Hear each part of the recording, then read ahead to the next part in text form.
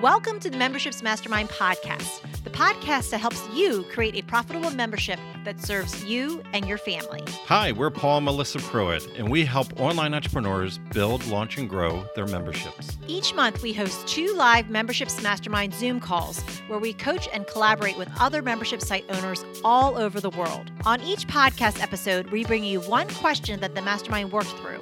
You'll get ideas and strategies that you can start implementing right away. So if you're ready to fill in the gaps in your business, decrease overwhelm, and finally get all the answers on your membership that you've been looking for, let's dive in. Welcome to the Memberships Mastermind podcast. So we'll go to Sharon next. I have a founding member membership group that is 2 months in, and I'm thinking about the end of next month to launch it to the public.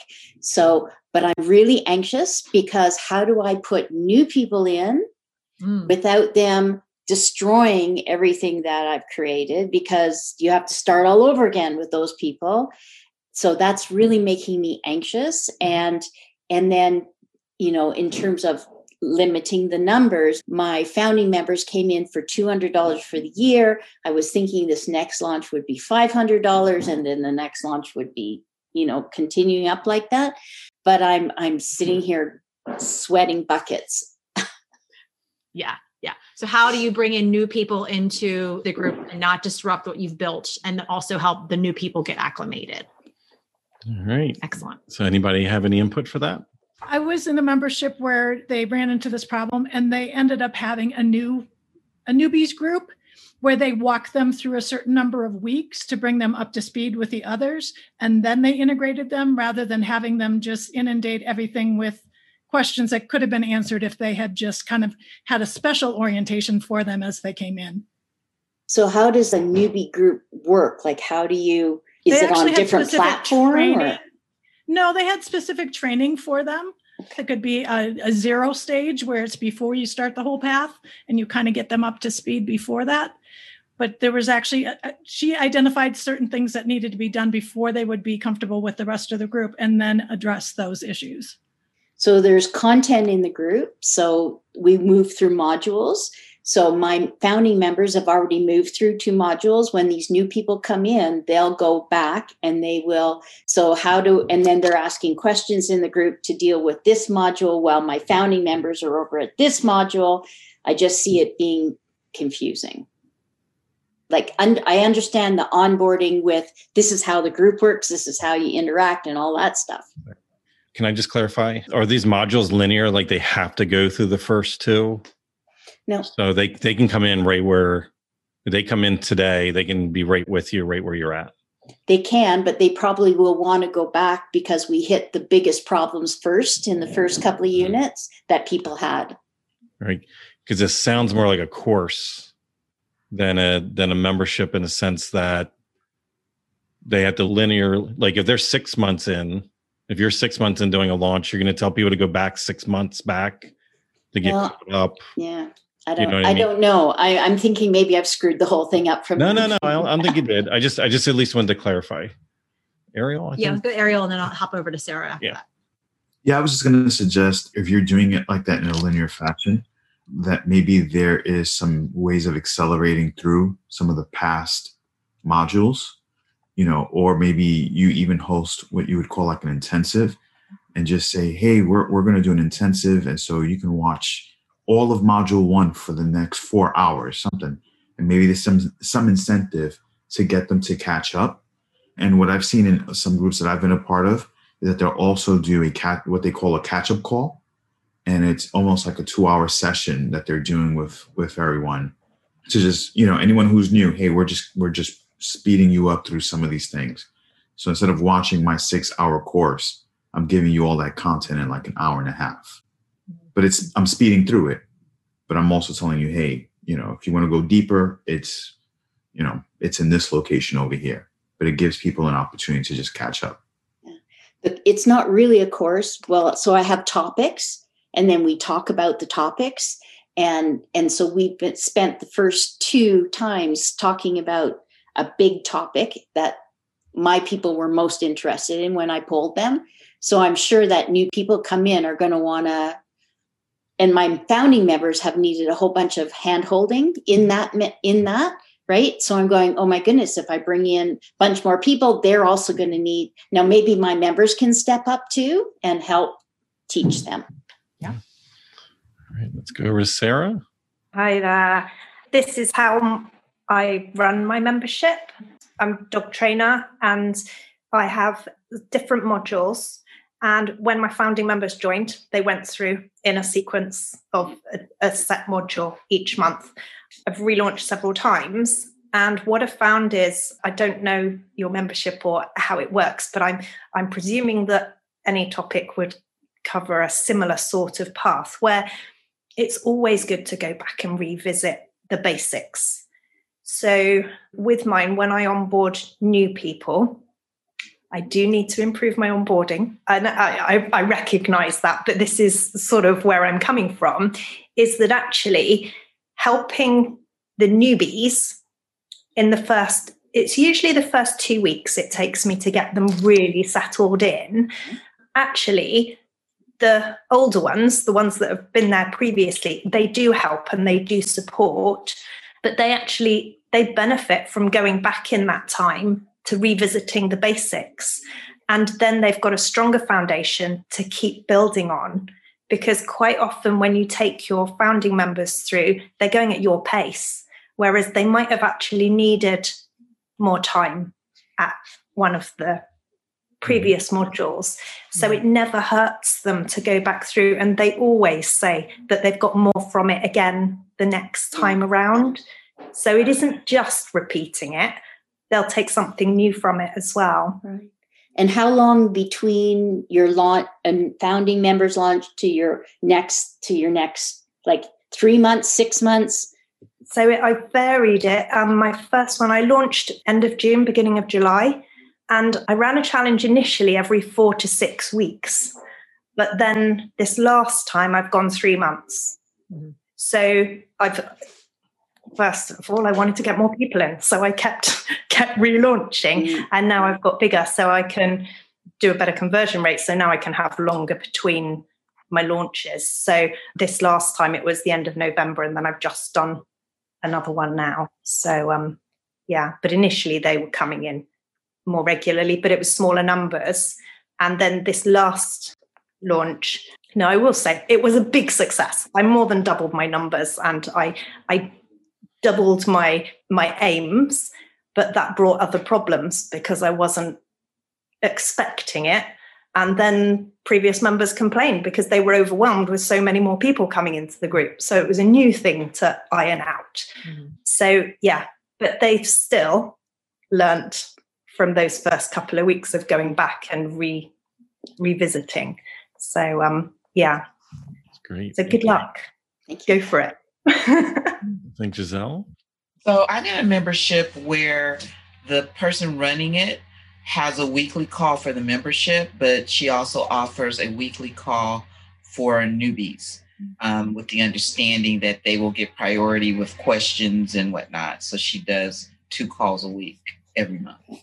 Oh, I love that. That was so simple and great at the same time. Thank you, Giselle. Do you have anything you want to add? I would just say, I love all the ideas shared. The biggest thing is onboarding. Definitely make sure there's a good onboarding process where they know where to go, where they're supposed to be. And I loved a lot of the ideas shared as far as like, whether it's like a separate call for newbies, if they're going to get priority just to have questions answered, or even like an incubator or quick start type of program, or even if it's just like, a short sprint, 2 to 4 weeks, like, I'm going to teach you these concepts in this time. The other members, your founding members, they can hop in on that because like everyone was saying, it doesn't hurt to review the basics, the foundational pieces. So it's actually be something too that would be a benefit to your founding members because they'll get some extra support during that time. But then of course that priority goes to the newbies that like, this is a totally new concept to them. So, but definitely the onboarding and maybe just a little bit of extra short time of hand holding with them. Is there any magic number to the distance between your launches? I wish the number is, there's no real match. I would say, you want to build whatever you decide to do with your launches, you want to launch according to like the type of business that you want to build. Right. So, if launching every quarter is something that's sustainable, then go for it. If that feels heavy, then, launch less frequency than that. So there is no magic. It's really like figuring out what works best for you and your rhythm. And also too, you'll see with this influx of people coming in, how much hand-holding they need. And maybe you need a break too, space in between the next launch before you welcome in a new class too. Yeah, I just didn't want to spoil my founding people with my 100% attention for $200 for too long, because then they're all going to be really mad. Yeah, exactly. Jason had his hand, and then Giselle had her hand up again. Yeah, hi, Paul, Melissa. Hi, everyone. Just a quick reflection, actually, as you were talking through that. I tend to find one-to-one calls bringing people back to foundational principles, basic concepts, time and time again. I know that I certainly go through that in one-to-one type calls. I'm sure plenty of other people do as well. And rather than we feel this incredible pressure to reinvent and invent things all the time, when in actual fact, we probably just have a new client case study or a client story that does exactly the same job to make exactly the same point that we have done previously, but it just sheds a bit more light on it. So I know that a lot of the people that I've followed online on time, they tend to talk about very few things, but they talk about them a lot, just to really bring home the importance of those really key messages. So just a little bit of reflection there on the whole one-to-one into that kind of membership and apparent repetitive nature of some of it. Personally, I find it incredibly valuable to be reminded of many of those things. Good. Thank you. We'll go over to Giselle. Just remembered I'm in another group where he launches with the 7-day challenge. And the promise is when those people come in, there is a launch pad that is a 7-week training that is billed as a deeper dive into what the challenge was. And so everyone in the group knows that, okay, they're doing that module, and older members are welcome to participate again, but it's really clear that they're the onboarding class of freshmen going through that 7-week training. Love it. I love it. That's great. The one thing that I would definitely say is that we should always be listening to our current members. And at the same time, though, is we are business owners and we're here to grow and profit. So there needs to be a delicate balance there. Be very careful about your promise when you bring people in, because especially when we do a founding member, like a beta launch, and then right after that, we have to be careful because sometimes we overpromise too much. People get really spoiled the way that they are. We almost groom them to expect things a certain way. So then when things do change, in general, as human beings, we don't want change, as a general rule of thumb. So we all react differently. Some people more vocal, some people not.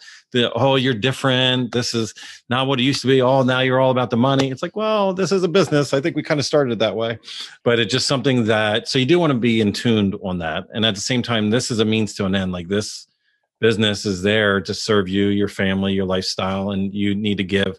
There's going to be people that along the way, they're going to come into your world as the initial members, and they're going to say, oh, this is different. And they're going to fade in as you bring in new people. All the new people know reality is what it is today, not how it was before. Right. So just be open-minded to listening, but also don't change things based on one or two opinions. If it's a chorus that's giving you an opinion, you need to listen to that, or you could dramatically financially negatively impact yourself. Yeah. But what I'll say otherwise, though, is that for all of us, our businesses are living, breathing things. All decisions are not permanent. And a lot of us think like we make these decisions and it's like, oh my goodness, I'm not going to be able to do anything. Like you could test out, like we do a quick start program. Mm-hmm. So in our onboarding process, and even in our courses, we, I do 2 Zoom calls, like for adaptive course. I have 2 Zoom calls. One is module specific, like only come on and you can only ask questions about the module. And the other one is free form. And in the free form call, it allows the more advanced people to come in and ask all those tricky questions. But I, in a way, restrain the other one. So depending on how your deliverables are, you could just naturally have a buffer in there where one of your deliverables could be to allow anybody at any stage be able to come on. Because don't assume that all 20 of your founding members are all the way following you right where you're at right now. They already, a few others already said it. There's people that are always behind. Yeah. They have good intentions. They haven't been around. Now they're not using the thing because they feel behind and they only have a resource to be able to get caught up themselves. We've been in several different groups. More of them are, I'd say, more higher level programs where there was some type of onboarding separate group, get people up to a certain level before they were introduced into the main membership. I know there's a concern on like your founding members being too spoiled for too long. That could be a 30-day warm-up period. Like, it doesn't have to be a forever period. So you could be bringing in people purposely, or you can give them access to both groups. And just what's the promise you're giving the people that are coming in? Hey, if you have questions that are not related to the current month's topics, that's why we have this secondary group for you to be able to ask those questions here, because I will be able to answer those extra questions. We'd love to have you come in. So really, you can just, again, what's the perfect member experience for the new people being onboarded, but also your existing members. So you can be very intentional in what you say, what you promise. Where we've also, last thing I say is what we've seen work the best is influencers that go in right before a launch and they start hyping up their existing members to be excited that new people that are just like them, where they were a couple months ago, are vulnerable and they're going to be coming in, and we need to support and we need to love on them, because even with helping them, it's going to help ourselves understand ourselves. Like, so in a way you could get them to be cheerleaders in a welcoming community for everybody versus looking at it as a negative. Thank you. That's excellent. Thank you so much. You're so welcome. If you enjoyed this podcast, then join us on our free live Zoom calls twice a month. You'll get to ask your membership questions and hang out with awesome membership owner peeps. Just sign up to be notified at membershipsmastermind.com.